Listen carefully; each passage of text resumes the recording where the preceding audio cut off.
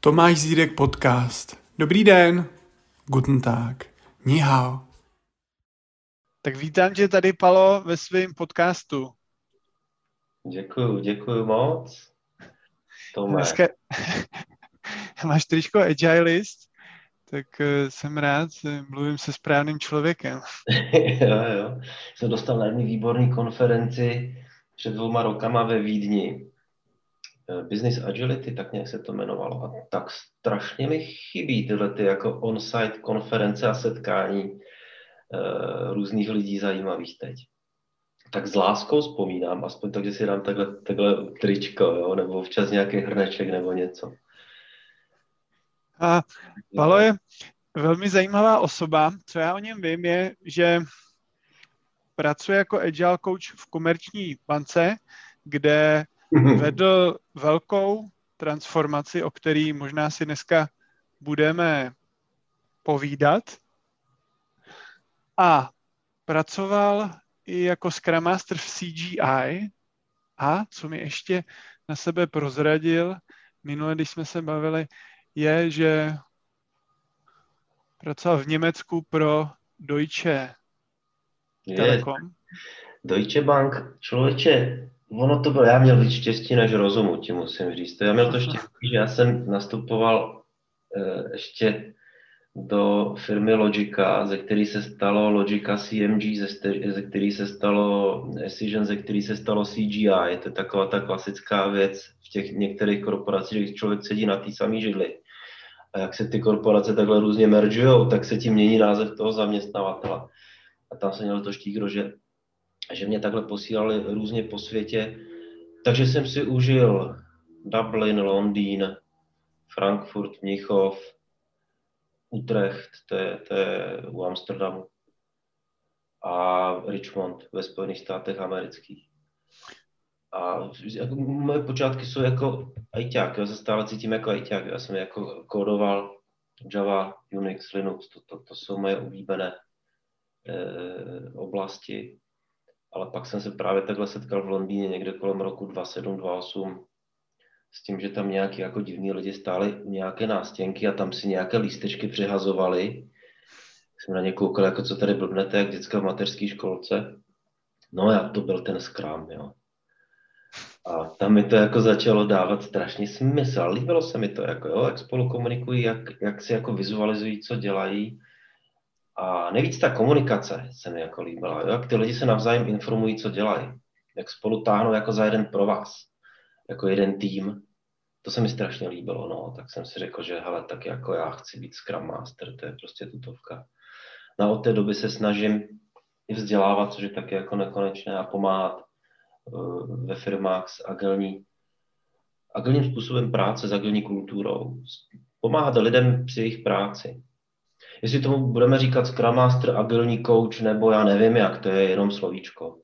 Ale baví mě skutečně pomáhat lidem nějak si organizovat to, na čem pracují, vůbec uvědomit si, jaký je ten jejich cíl, uvědomit si tu cestu k tomu, jak docílit něčeho. No, to je strašně zajímavé. A máš pravdu, že stále jsem zaměstnanec komerční banky, ale teď už vlastně rok a půl na 90% moje práce spočívá v tom, že pomáhám s agilní transformací. V angličtině to nazvali, že jsem jako agile evangelist, jo, agilní kazatel. Agilní kazatel takhle v skupině Société Générale. Skupina Société Générale jako majoritní vlastník komerční banky, francouzská finanční skupina nebo mezinárodní finanční skupina obrovská, tak vlastní takhle různé banky a finanční instituce po celém světě, takže teď pomáhám s transformací kolegům v Moskvě, to je Rosbank, v Casablance, tam je SG Maroko, v samotné Paříži, jo, Banque de Retail de France, co je jako retailové bankovnictví pro Francii a tak dále. Takže si dovedeš představit, jak jsem nadšený z toho, že se nemůže cestovat po světě. Že já bych teďko neseděl takhle doma na home officeu v Praze, ale byl bych buď to v Moskvě, nebo v Paříži, nebo v Casablance. A nedá se nic dělat v takové situace. Takže teď spolu aspoň takhle můžeme povídat. A jak tak. Jestli ty role říkat agilní coach nebo agilní kazatel, to je jenom slovíčko, ale strašně mě to baví takhle prostě jako tím lidem vysvětlovat, motivovat a pomoct jim si uvědomit, jak by mohly nové způsoby práce, nové způsoby organizace uvnitř těch firmách pomoct k tomu, aby se jim i pracovalo lépe, aby je to bavilo. To, na čem ty říkáš, že to je teda jedno, jestli agilní coach nebo kazatel. Co třeba moje oblíbený agilní projektový manažer? To se mi tady Ježíku ufil. Já jsem strašně naivní kluk a extrémista. A vím to, na rovinu přiznávám. Jeden z pilířů agility je otevřená komunikace. Pokud k sobě nebudeme upřímní, pokud i o sobě nebudeme říkat, jaký jsme a co vlastně chceme, tak jako lžeme a nežijeme podle té kultury. Já na rovinu říkám, že já rád věci říkám v těch extrémně pozitivních nebo extrémně negativních příkladech, aby to lidi nějak jako motivovalo, nakoplo, nebo nějak je to jakoby upozornilo. A já nejsem velký příznivce jako projektového managementu, který může perfektně fungovat v některých situacích. Jo? To, že já i tady na tom tričku co mám teď na sobě napsáno to Agilist, to neznamená, že jako waterfall a projektový management fuj, ani náhodou. V některých situacích ten projektový management a klasický waterfall může fungovat podstatně lépe než nějaká agilita. Ale je vždy jako dobré se nad tím zamyslet, co je cílem našeho snažení, čeho chceme jakoby docílit, proč to vlastně děláme, jaké jsou způsoby různé možné, jak dojít k tomu cíle a pak se zamyslet nad tím, který z těch způsobů nám do toho fitne. Když mi někdo dá jako, tady máš jako zadání a to je prostě vytesáno do kamene a přesto jako nejde vlak a neočekávej žádnou jako změnu, tady máš jako tým profesionálů, který přesně vědí, co mají jako dělat, jo, nebudou tam jako žádné problémy, tak já to jako krásně může fitnout i ten jako waterfall. A když mám trošičku nějakou nejistotu, jo, tak radši se chci nějak iterativně ujišťovat v tom, jak postupujeme k tomu cíli. Se mi může změnit i ten cíl, ta jeho definice, toho našeho snažení. No, tak tam mám radši jako fakt ten agilní způsob práce, nebo iterativní způsob práce a nějakou komunikaci s tím zákazníkem, jo, a nějak se jako ujišťovat, že ta cesta, po které jdeme, je správná. A měnit ty plány. A nebrečet po nocích do poštáře, že se změnilo zadání, že zákazník chce něco jiného. Je to naprosto normální. Ještě navážu teda na to, co jsem tady započal. Mě by stejně zajímalo, protože já to občas vidím na LinkedInu, že tam někdo má jako Agile Project Manager, tak co ty si tak myslíš, když to vidíš tohle? Mně se to nelíbí, to spojení. Mně se to moc jako nelíbí, ale OK. Jo, může to v některé situaci jakoby zafungovat, ale nejsem až jako já příznivec toho, aby to bylo takhle spojené dohromady. Myslím si, že to někdy může udělat jako velkou paseku. Lidi se v tom jako plácají. Jako, jsem takovej hokejofotbalista, tak to jsem vlastně. Jako, jo. Jsem hokejofotbalista, takže jsem fotbalista nebo hokejista. Jsou to sporty. Oboje dvoje jsou sporty a jejich cílem je, aby jsme se jako pobavili, zasportovali, udělali něco pro svoje tělo, nebo když jsme profesionálové, aby jsme taky pobavili to publikum. Ale jsou ty sporty úplně jiné. Jo? Ten cíl je stejný, ale je to úplně jiná cesta. Jo? A oba dva jsou super, i hokej, i fotbal. Mně se to jako spojení líbí strašně, mě to vždycky hrozně pobaví. Zároveň si ale uvědomuji, že nevím, jako vlastně, co se pod tím skrývá. Co ty myslíš, když bys jako byl třeba majitel firmy nebo CEO a najal bys si teda člověka, který se považuje za agilního project managera, tak co myslíš, že on by jako dělal? No, je to krásné téma vůbec, jakoby hiring lidí. Nevím, kdo z těch velkých velikánů tohleto řekl, současných velkých biznismenů a vizionářů, že je důležitější zaměstnat člověka, který chce, i když tam má nějaké nedostatky a tak dokonale věci neumí, než člověka, který sice umí, ale nechce se mu makat, jo, nechce prostě. No, to je jako na nic, jo, zaměstnat prostě někoho, kdo je jako super profík a 4 tituly před jménem a 4 tituly za jménem, ale prostě jako nechce se mu jako na ničeho.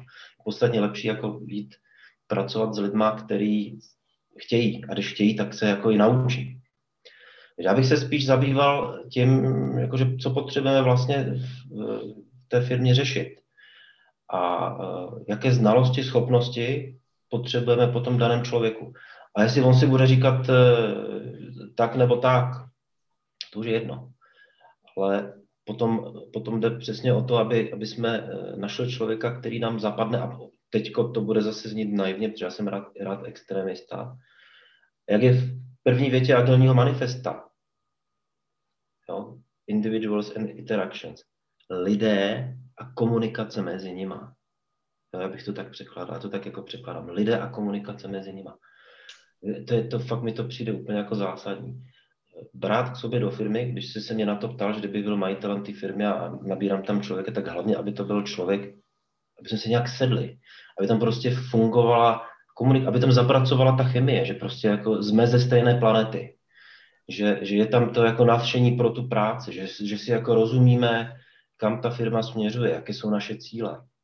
No a potom se pojďme podívat na to, jestli ten člověk nám fituje ano, do nějakých jakoby hodnot a cílů té firmy, ale i potom do toho, co potřebujeme po té jeho roli.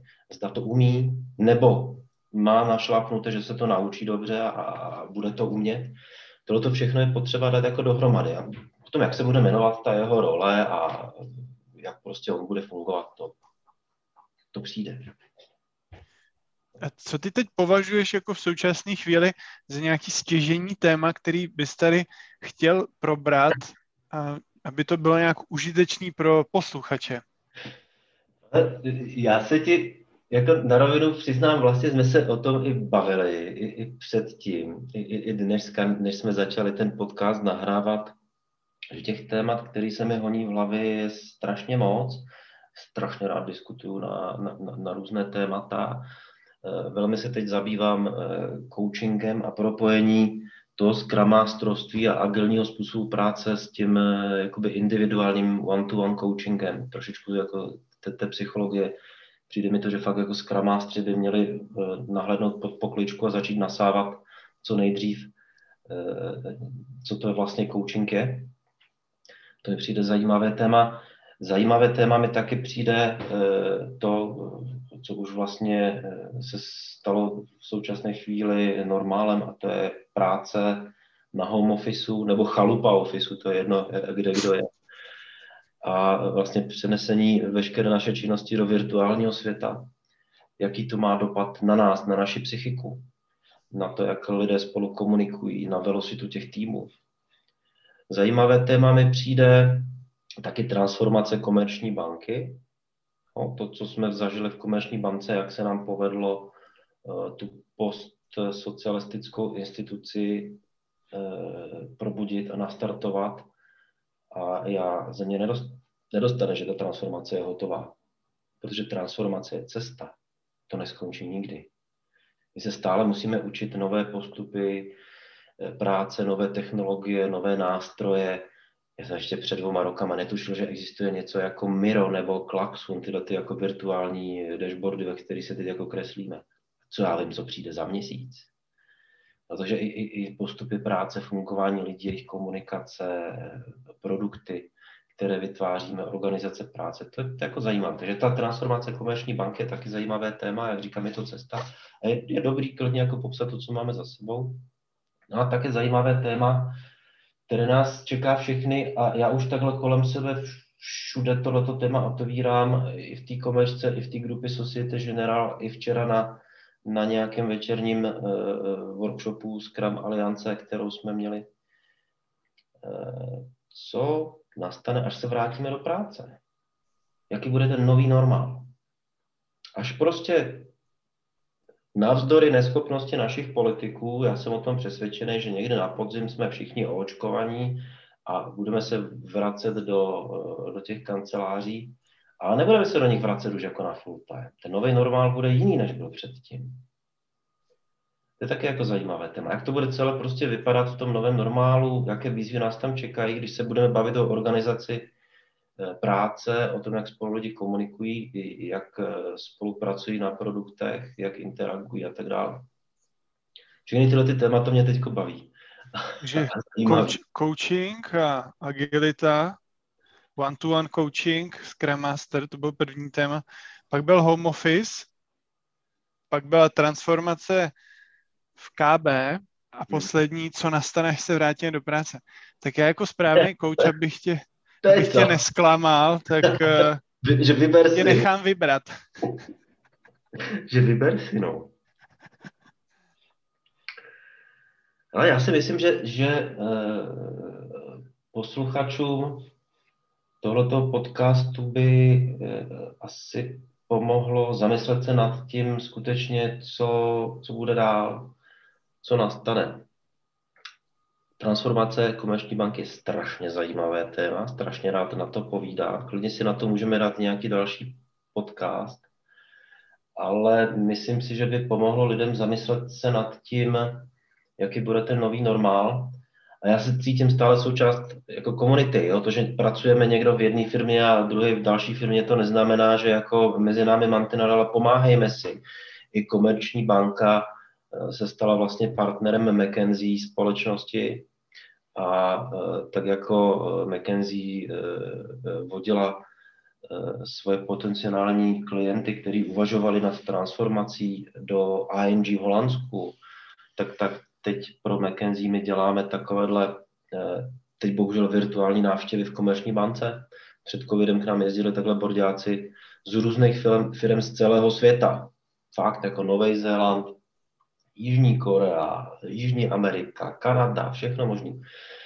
I z bankovního prostředí, což by si člověk řekl, jako, že vy jdete podporovat jako svoji konkurenci, no ale tak to konkurence, která je od někud z Brazílie, tak to asi tak moc jako konkurence pro Komečku není, že? Takže mně to přijde důležité, aby jsme si navzájem takhle i pomáhali a nějak se ochytřovali a říkali si i hlavně ty věci, které se nám nepovedly. Takže to je krásné téma, můžeme rozebrat klidně i na nějakým příštím našem povídání. Transformace Komerční banky a jak ta cesta pokračuje. No, že to je, jak jsem říkal, nikdy nekončící cesta transformace.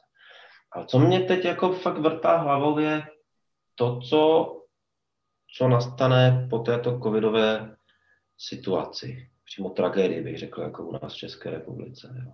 Co myslíš, že je teda potřeba, jako, co bys tady chtěl probrat ohledně toho, co bude dál? Co bude dál? Já jako brainstormuju na tohleto téma už nějaký měsíc, protože si myslím, že je potřeba se na to připravit. A takhle jako kolem sebe to téma rád otevírám a diskutuju. A jen tak jsem si jako fantazíroval sám ve své hlavě. A tak jsem si jako říkal, co by tak asi nastalo? Jo, i na tebe jako můžu Tomáši mluvit. Co by jako tobě nastalo, si představ, kdyby ti někdo řekl, že od 1.5., no, jako nevím, kdy se tohleto bude vysílat, ale že za ty 2 týdny, že je jako konec, jo, že pandemie je vyřešená, všichni jsme očkovaní, je to jako za náma, otevírají se obchody, kina, divadla, kluby, festivaly, restaurace, můžeme zpátky do ofisu, můžeme zpátky pracovat. Co by jako nastalo? No, já nevím, jestli ten názor, jako který já ti budu prezentovat, jestli by odpovídal jako většinovému názoru, ale třeba pro mě osobně by to bylo negativní, protože já si karanténu užívám, teď jako nechci, aby to znělo nějak jako hrozně sobecky, nebo že nezohledňuju to utrpení těch ostatních, jo, tak jsem to nemyslel, jo, já se bavím opravdu jenom o tom setupu, jako logistickým a že pracujem z home officeu. Teď nemluvím o tom, že jako umírají lidi na covid, jo, nechci, aby mě tady někdo zažaloval a zabil možná potom. Buďme optimisti, jak jsem říkal, jsem strašně rád jako extremista a teď buďme optimisti a pojďme si to jako užít, že je to jako za námi. Já jsem si jako nesmírně užil teda karanténu, protože jsem šel jako trochu do sebe, zamakal jsem na svém coachingu, udělal jsem certifikaci PCC od ICF, na kterou jsem se připravoval prostě rok a půl. By the way, teda jsem zhubnul 20 kilo, protože jsem začal běhat, protože najednou mám víc času, protože ušetříš prostě ty přesuny. A třetí věc, co jsem jako udělal před měsícem, je, že jsem se přihlásil na PhD a píšu teda teď, se snažím psát svoji dizertaci, jo. Takže mě to vyhovuje, že ušetřím jakoby ten čas na přejezdech, ale zase si myslím, jako, že když začala karanténa, tak mi hrozně chybělo, že jsem nemohl dělat coaching jako osobně, protože mi přijde, že je to jako silnější, že je to užitečnější.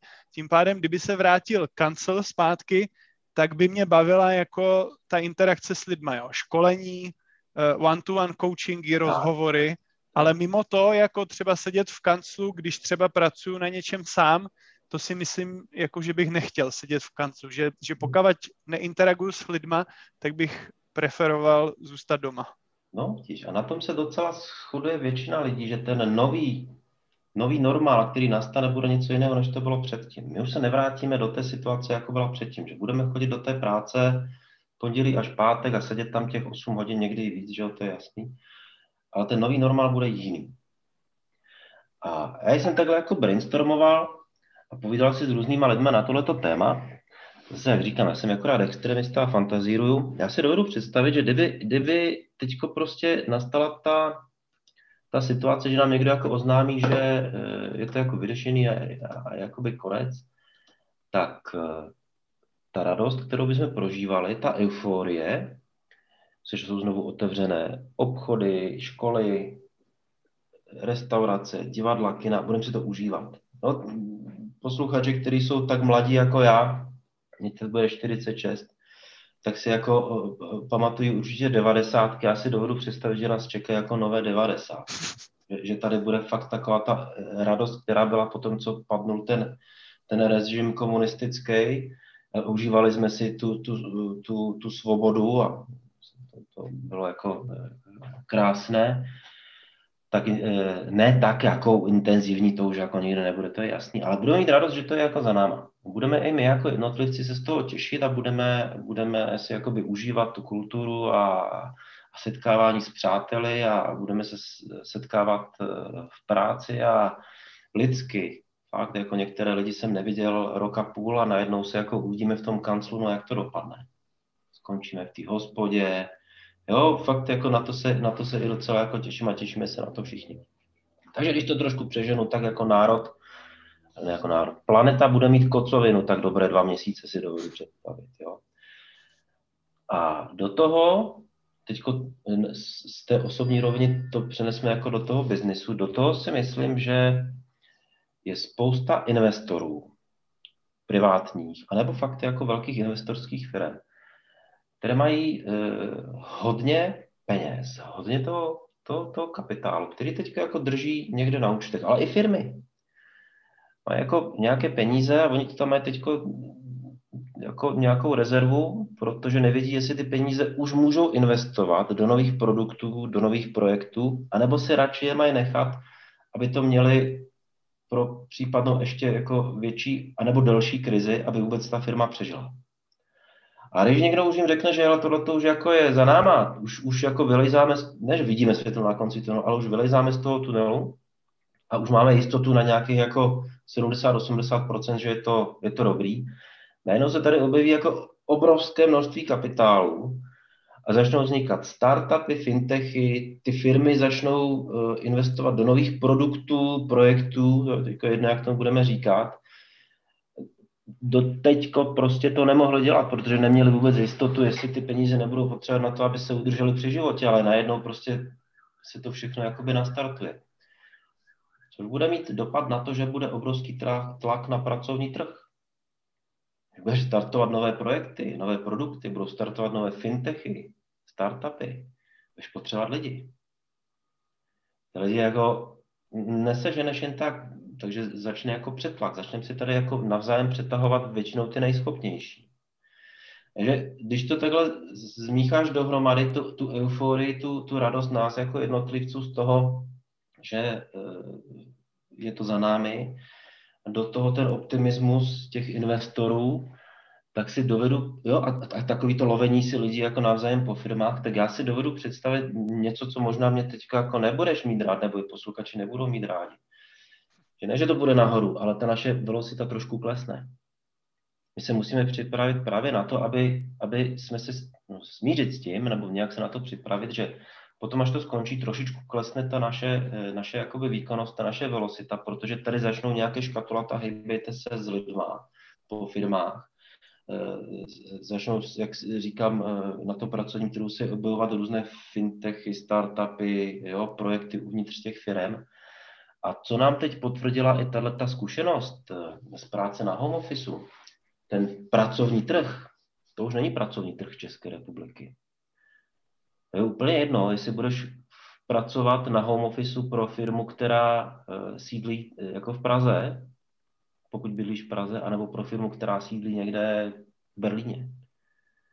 Pokud jako funguješ v nějaké řeči, která je standardem v té firmě, si se řekne fakt třeba v holandské firmě, že u nás je ta řeč angličtina, tak ty vlastně klidně můžeš jako sedět hrušovaných nad Jevišovkou a pracovat pro holandskou firmu. Takže ten tlak na ten pracovní trh bude ještě větší, než kdybychom si přetahovali takhle ty zaměstnance navzájem tady jako na tom českém pracovním trhu. Tohle všechno, když nahážeš do jednoho pytle, tak je docela velký a těžký. A my se musíme připravit na to, že tam trošku nám klesne velocita. Sekundární jako problémy, které přichází po ty zkušenosti covidové, které já tam taky vidím, je to, že ty jako lidi pracující delší dobu na home officeu ztrácí nějaký kontakt, nějakou sounáležitost s tou značkou, s tou firmou, pro kterou pracují. Že když chodíš do toho kanclu pod Prahově, tam vidíš to logo, jo, té firmy, uvědomuješ si, že jsi součástí nějakého společenství, nějaké skupiny lidí, součástí nějaké značky, tohle se trošičku jako vytrácí. Já nedovedu, já jako nejsem psycholog, nedovedu tohleto, nebo marketingový specialista, nedovedu tohleto do detailu rozepsat nebo popsat, ale myslím si, že budeme muset taky zapracovat my agilní koučové nebo scrum masteři, jednak tomu budeme říkat, na tom, aby jsme pomohli znovu lidem nalézt tu motivaci a to uvědomění si, že jsou součástí nějakého týmu, že jsou součástí nějaké firmy, nějaké společnosti nebo nějaké korporace a že tam chtějí společně pracovat na nějakých cílech a budovat nějaké hodnoty a že patří do nějakého společenství, do nějaké skupiny. Tohle všechno si myslím, že nás čeká a do toho, jak si i sám jako popisoval, jak ti to vyhovuje pracovat takhle z domu, home office nebo chalupa office, to je jedno. Si musíme uvědomit, že ten nový normál bude jiný. My se nevrátíme už na full time do toho ofisu. My už nebudeme fakt chodit jako do té práce pondělí až pátek. My tam budeme chodit třeba 2 dny v týdnu, nebo 1 den v týdnu. A nebo vůbec, protože ten developer bude pracovat z těch hrušovat nad Jevišovkou pro nějakou korporaci sídlící někde, nevím, v Portugalsku. No. My se možná potkáme v tom kanclu, když se domluvíme jako tým jednou za týden, jednou za 2 týdny. Takže vlastně, i když skončí ta covidová doba, to, co jsme se teď naučili pracovat takhle v tom virtuálním prostředí, tak to už je ten nový normál. My zůstaneme v tom virtuálním prostředí, jenom se občas někdo připojí do toho virtuálního prostředí, ne z domu, ale z toho kanclu.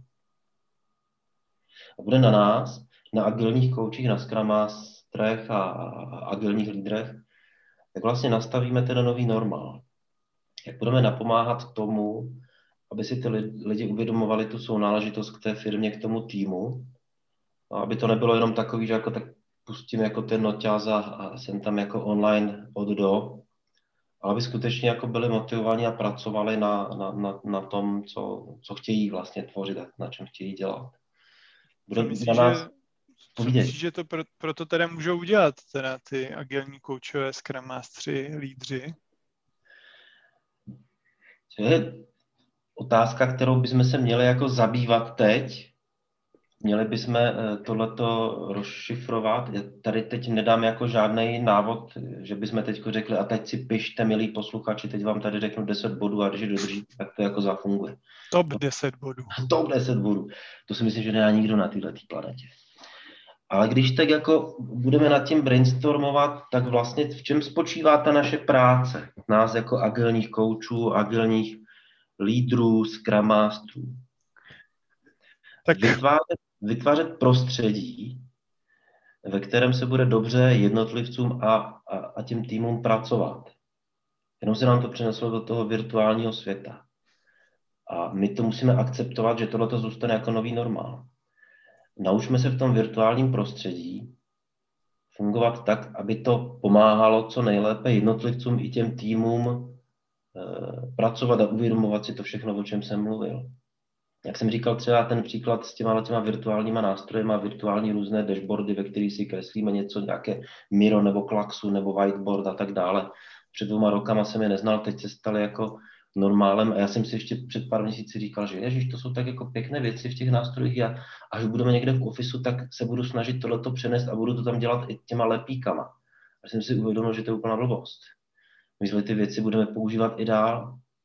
Jak jsem říkal, ty týmy budou pracovat tak, že jako většina lidí bude třeba jako na home office a pár z nich bude jako někde v tom kanclu. Nebo se i domluví, že se sejdou jednou za sprint, jednou za nějakou iteraci v tom ofisu, ale všechny tyhle ty nástroje a pomůcky, které teď se učíme nebo už umíme používat v tom virtuálním světě, tady s námi zůstanou. My se musíme ale víc teď soustředit v nějaké další fázi tohoto virtuálního způsobu práce na další stránku věci a to jsou nějaké soft skilly nebo nějaká práce s těma lidma.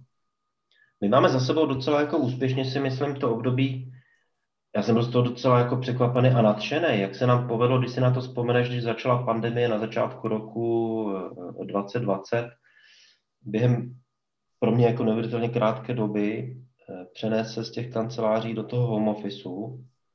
Obrovský klobouk dolů pro všechny lidi, kteří byli zodpovědní za posílení a udržení infrastruktury a ve všech různých firmách. Jo? Že takový tlak jako na internet, který přišel jako během pár dní, že to jako ustáli ti poskytovatele internetu, že ti administrátoři v různých firmách byli schopni poskytnout nástroje nám pracujícím takhle z kanceláře, to je super. No, ten technický setup na tu práci z home officeu, ten máme za sebou. My jsme se naučili používat nějaké nástroje, my jsme se naučili svolávat nějaké schůzky virtuálně, naučili jsme se dělat třeba i ten one-to-one coaching. Jo? Já taky dělám takhle one-to-one coaching s lidma. My jsme najednou poznali, jaké tam jsou třeba i výhody, ale i nevýhody. Přišli jsme na to, jsem si uvědomil, že mi jako ohromně chybí řeč těla, když někoho nevidím. Jo, spousta lidí nechce pustit třeba tu kameru a ty nevíš, jak se on u toho tváří, když něco říká. A to ti jako ubírá strašně moc jako na ty informaci, kterou ten člověk ze sebe dostává.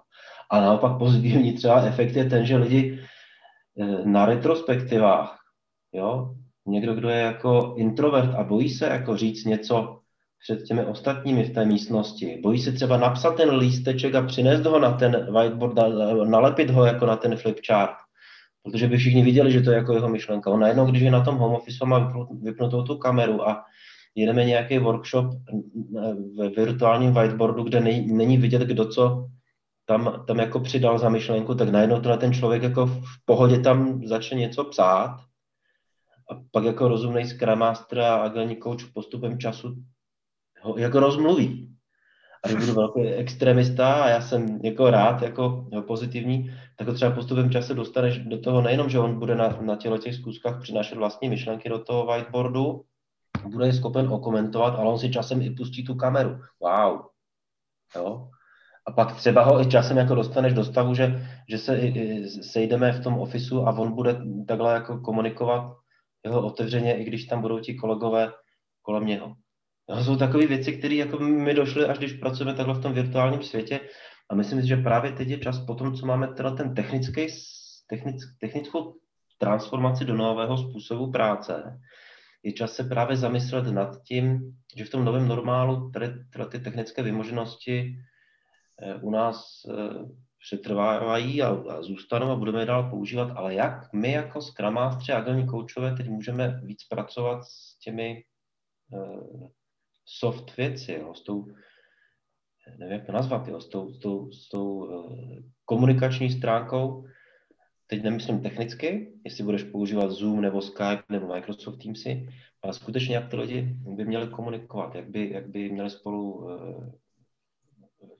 se bavit, se navzájem motivovat, jak tomu celému pomoct. Jak jim pomoct tím si třeba uvědomit, že jsou fakt součástí toho týmu, součástí té značky, že se bavíme spolu nad nějakým produktem, nad nějakou potřebou toho zákazníka. Všechny ty nástroje nějak umíme ovládat, ale pojďme teď je využít. Ten nástroj to je jenom prostředek. A teď je potřeba se zamyslet nad tím, jak tomu pomoct. A do toho si uvědomit, jak jsem vlastně mluvil na začátku toho povídání, co bude ten nový normál, že nám tam hrajou všechny tyhle ty faktory. Jo, ta euforie, ta kocovina celé planety, že to máme za sebou. Já si dovedu fakt představit, že říjen, listopad toho roku už budou jako relativně safe, hospody, kluby, bary. Já teda doufám, že dřív, že v létě. Ale myslím si, že ten dopad jako začneme reálně vidět až někde jako září, říjen. A my se musíme na to připravit. Co s tím jako dělat? Coaching, individuální coaching těch lidí, práce s těmi lidmi. Nejenom setkávání se takhle jako na těch schůzkách virtuálních, kde se sejdeme jako všichni celý tým, ale skutečně si myslím, že Scrum Masteři, agilní koučové, agilní lídři by měli opravdu jako přehodnotit, jaký bude jejich způsob práce. Jak budou pomáhat těm lidem, že tam to chce možná i nějaký individuální coaching nebo mentoring, individuální práce s těma jednotlivcema. I ten Scrum Master, že se stává skutečně nejenom jako facilitátorem nějakých schůzek, ale skutečně i jako ten opravdový coaching do toho zapojit, aby ty lidi nacházeli tu motivaci, definovat si ty problémy, na kterých chtějí pracovat, nalézat si tu cestu, jak vyřešit ty dané problémy. Tohle to nás všechno čeká. Já tam jako ze svého pohledu pro ty Scrum Mastery a pro ty Agile kouče takovou změnu nevidím, protože pro mě vždycky je jako důležitý definovat si ty řešení na nějaký ty problémy společně s tím klientem a je jedno, jestli to je teda jednotlivec nebo tým, ale jako já vidím svoji roli vždycky většinou spíš jako v moderování té diskuze a dávání nějakých otázek, ať už je to třeba jenom nějaký meeting nebo vyloženě jako koučování, jako profesionální koučování jako takový. A tím pádem věřím, jako, že se změní určitě ten obsah, jo, jak jsi zmiňoval, že vlastně když ty lidi přešli na ten home office, tak to bylo jako náročný pro ně se naučit, jako to já můžu jako potvrdit, že jsem měl hodně takových témat jako během jako one-to-one coachingu, že lidi řešili jako jak pracovat, když jim tam třeba běhají děti, nebo jak se soustředit, když teď jsou jako neustále doma, nemají třeba ty pracovní návyky, které měly třeba spojený s tím prostředím té kanceláře. Takže věřím, že ten content se jako změní, že najednou to bude, jak se ty týmy jako naučí pracovat, když třeba půlka lidí je na home officeu a půlka je v kanclu, nebo když půlka lidí třeba nechce do kanclu. Jo. Ale furt věřím v to, že vlastně pro ty jako role, které jsou podporující jako Scrum Master nebo Agile Coach, vlastně ten přístup jako se nějak zvlášť nemění. Důležitý je podle mě jako si všímat toho, co ty lidi říkají, ať už je to teda, že to někam píšou jako na nějaký sticky note, nebo že to řeknou verbálně a pokládat jako ty správné otázky. No a dojít vlastně s tím týmem k tomu řešení a to řešení může být jako jakýkoliv. Takže já myslím, že jako Scrum Masteři, Agile Coachové nemusí teď vyloženě úplně vymyslet nějaké řešení, ale musí být připravený na to, aby si všímali toho, že se něco děje, že se něco mění a začali pokládat ty správné otázky, aby ten tým nebo ten jednotlivec, který to řeší, přišli si na to svoje nové řešení, jak fungovat. Tome, naprosto souhlasím s tím, že ta jako základní mise se pro nás Scrum Master, agilní kouče, agilní lídr a tak dále jako nemění, ale ten způsob, jak dojít k tomu cíli, ty nástroje, které proto používáme, ty se nám změnily. Jak jsem říkal, ten příklad, že nevidíš třeba tu řeč těla, to je jako docela jako silný faktor třeba pro mě, i u toho individuálního coachingu, nebo u facilitace nějakého workshopu. Tam si potom dáš, že jo, i na full screen nějaký ten virtuální dashboard nebo board a na něm se kreslí a něco se řeší a tak dále, takže už ani vůbec jako nekoukáš na ty kamery. Takže tam fakt přicházíš jako o hodně informací, které by jako v tom kanclu byly. A jedna zásadní věc, přicházíme o ty informace, které nebyly řečeny na těch oficiálních schůzkách.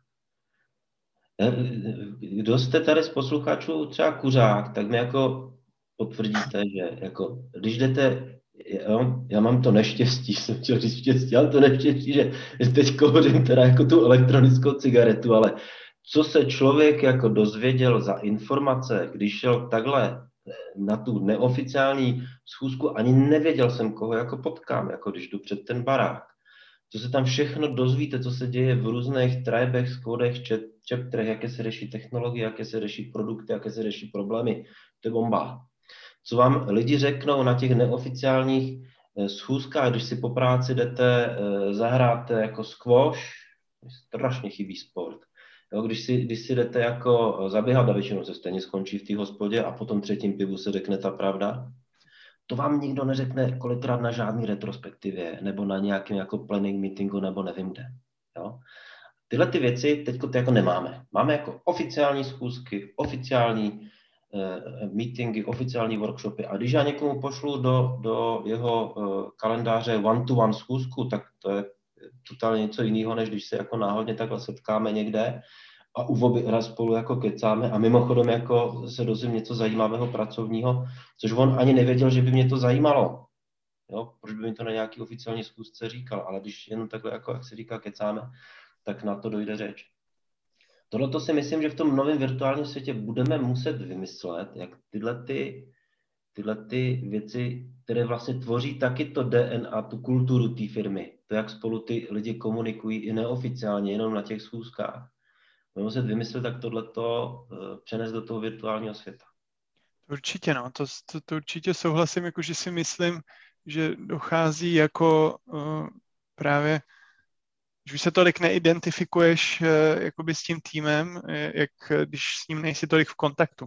Že vlastně všechno je formalizovaný, u každý meeting musí mít jakoby agendu, co se řeší a neřeší si ty věci jako mimo tu agendu, takže tím pádem se to pak ta práce pro tebe stává jenom vlastně interakce mezi tebou a počítačem a nějakým jako analytickým kalkulem, který jakmile skončí, tak už jsi zase sám doma. Takže to jako, to si myslím, že určitě je jako faktorem, no. No a tady ještě si myslím, že fakt jako má silnou roli nebo silné poslání ten agilní coach nebo Scrum Master, který vlastně má vytvářet to prostředí, ve kterém ti jednotlivci i ty týmy nebo i celá ta organizace mají nějak jako rozumně fungovat a nějak spolu komunikovat. A v tom virtuálním světě, třeba když začínáme ty schůzky, mně se to strašně líbí, některý kolegové to mají úplně vymazlený, tak třeba na začátku té schůzky dát nějaký icebreaker. Připravit si třeba v nějakém virtuálním boardu, tak jsem viděl, že byl jako připravený jako zvířátka třeba, jak se cítíte, jako lev, nebo jako opice, nebo jako liška, nebo jako myška. Dejte svoji fotku ku každému tomuto zvířátku. Jo, takovéhle věci, které jako, jinak ti to udělá ten break před tím předešlým workshopem, kde se mohlo řešit nějaké úplně jiné téma. Jo, ty lidi si jako udělají fakt jako zatím jako ten break, nastavují si tu mysl na něco nového. Pomůže ti to jako je dostat taky do nějaké pozitivnější nálady a taky zjistíš jako facilitátor, jako ten coach, jako ten Scrum Master, v jakým jsou asi tak jako moodu nebo rozpoložení, tak jako říct. Jo? Když tam, to jsem taky krásný icebreaker bylo na začátku zeptat lidí, jestli jsou prisoner, explorer, shopper, jo? Že jak se jako cítí, jestli jo, přišli tam jako z donucení, že jsem jako vězeň, anebo přišel jsem to nakoupit, nebo jen tak jako zkoumám. A hned vidíš, jako, kterým směrem to máš asi facilitovat. Všechny tyhle ty věci si myslím, že se musíme naučit a tady je obrovský úkol pro Scrum Master a agilní kouče tohleto využívat a nezanedbávat to. A klidně se i zamyslet nad tím. Tohleto se mi povedlo namotivovat díky bohu kolegy kouče v Komerční bance, kterým dělám takhle mentora nebo coaching, že organizovali třeba virtuální, neoficiální eventy typu hospoda. Jo, dajme si virtuální hospodu. Jo, spojíme se spolu a 7 hodin večer si pojďme dát pivo, víno společně a pojďme kecat. A zákaz kecání o práci nejdřív, jo, aby jsme prostě fakt jako nejdřív spolu komunikovali jako lidé. A kolikrát jako zjistíš, že i lidi, kteří v tom týmu mají nějaký komunikační problém, když si to připraví dobře ten facilitátor a začne se bavit na téma, jaké má kdo koníčky, nebo kdo má jaké zkušenosti, kdo co zajímavého viděl, zažil, kdo kde cestoval, tak zjistí, že dva lidi, kteří mají spolu nějaký problém, tak najednou zjistí, že byli oba dva na dovolené ve stejném místě, nebo že mají společného koníčka, nebo že řeší nějakou životní situaci společnou. A lépe si jako komunikuje. Všechno tohleto se samozřejmě dá dělat on-site, když budeme někde v té kanceláři, což mě by se samozřejmě líbilo absolutně. Ale jak jsme si už definovali v tom novém normálu, to bude spíš výjimka, že se potkáme všichni jako na tom jednom místě. Skutečně se bude muset ten tým domluvit a říct si, jako my budeme všichni společně každou středu v tom kanclu. A i tak si myslím, že tam vždycky najdeš někoho, kdo do toho hodí vidla a řekne, jako, že nepřijde, protože zrovna mi něco do toho vlítlo. No. Na tohle všechno si myslím, že se budeme muset jako my, Scrum Mastery, agilní koučové, agilní lídři připravit a zamyslet se nad těma technikama, které budeme používat. A je jich jako mraky. Stačí napsat fakt jako do Google virtual icebreaker, nebo online coaching, nebo online facilitation tools. Když to fakt jako mraky různých examplů, templateů. Kolega mi teď ukazoval v nástroji Miro, třeba udělali snad 40 nebo 50 virtuálních her typu Člověče nezlob se a Pexesu a nevím co všechno možný, který fakt jako my bychom měli využívat na to, aby jsme teď pomohli ne s tou technickou transformací do nového způsobu práce, ale teď s tou psychologickou, aby jsme fakt jako pomohli dát zase ty týmy dohromady, stmelit to uvědomění si, že jsme součástí jedného týmu, jedné firmy, jedné korporace, máme společný cíl, jsme na jedné lodi a tak dále. Všechny tyhle ty nástroje, tyhle ty tooly by nám tomu měly pomoct. Tady si myslím, že se na to musíme připravit a zopáknu to, protože si myslím, že to nás čeká. Připravme se na to a uvědomme si to, že to fakt to riziko tady velké je, že ta naše velocita, jo, ta naše výkonnost trošičku poklesne. Ne, že všichni čekají, že až skončí jako pandemie, tak jako půjde to nahoru a HDP a začne to všechno vydělávat. Já si myslím, že buďme na to připraveni a budu rád, pokud to nedostane. To by znamenalo, že my se na to dobře připravili, ale buďme na to připraveni, ty rizika tady jsou. Začneme si navzájem přetahovat ty zaměstnance mezi sebou, vznikne tady spoustu nových fintechů, startupů, kteří začnou přetahovat ty zaměstnance. I uvnitř těch firm se najednou objeví peníze na to, aby se nastartovaly nějaké projekty, nějaké aktivity, nějaké nové produkty a tak dále a bude nedostatek hlavně těch kvalitních lidí. A my, Scrum Mastery, agilní koučové, agilní lídři, už teď musíme s tím začít pracovat a s těma lidma, s těma kvalitníma lidma, začít nějak znovu onboardovat zpátky do toho nového normálu, aby jsme o ně nepřišli, aby jsme je motivovali, aby nám zůstali v těch firmách a pomáhali nám vytvářet ty produkty, ty služby a pomáhali nám tvořit vlastně tu kulturu té firmy. Že ty lidi jsou vlastně ta kultura té firmy, oni musí spolu komunikovat. My jsme tady o to, aby jsme jim vytvořili to prostředí pro to. Já ti děkuji za zajímavý rozhovor. Jak bys to zakončil, ten dnešek? No, já teďko to bude znít jako možná blbě nebo hloupě. Já se na to těším. Že máme ten úkol teď před sebou a fakt si jako nad tímhletím přemýšlím a píšu si ty poznámky a těším se na to, až tohleto nastane, až budeme moct já ve své roli pomáhat jiným agilním koučům a Scrum Masterům s přípravou na všechny tyhle ty schůzky a one-to-one coachingy a facilitace takovéhle různé motivační, spíš jako softové, než že se jdeme bavit o nějakých technikálích. Já se na to těším, protože je to zajímavé, je to zase další výzva a určitě se zase na tom něco naučíme. A každá překážka vlastně něco jako naučí a pak jako funguješ lépe. A taky se těším na to, že z toho budu mít radost, že se nám to povede. Já jsem si jistý, že se nám to povede. protože si myslím, že dostatečně dopředu se začínáme na tohleto téma bavit, tak se na to připravíme. A pokud budeme připraveni, tak máme polovinu úspěchu za sebou. Takhle bych Tak to díky, Palo. Těším se příště. Já se taky strašně moc těším a moc děkuju za pozvání na tohleto příjemné povídání. A doufám, že se ještě někdy uslyšíme, uvidíme. Nejenom v onlineu. Tak díky.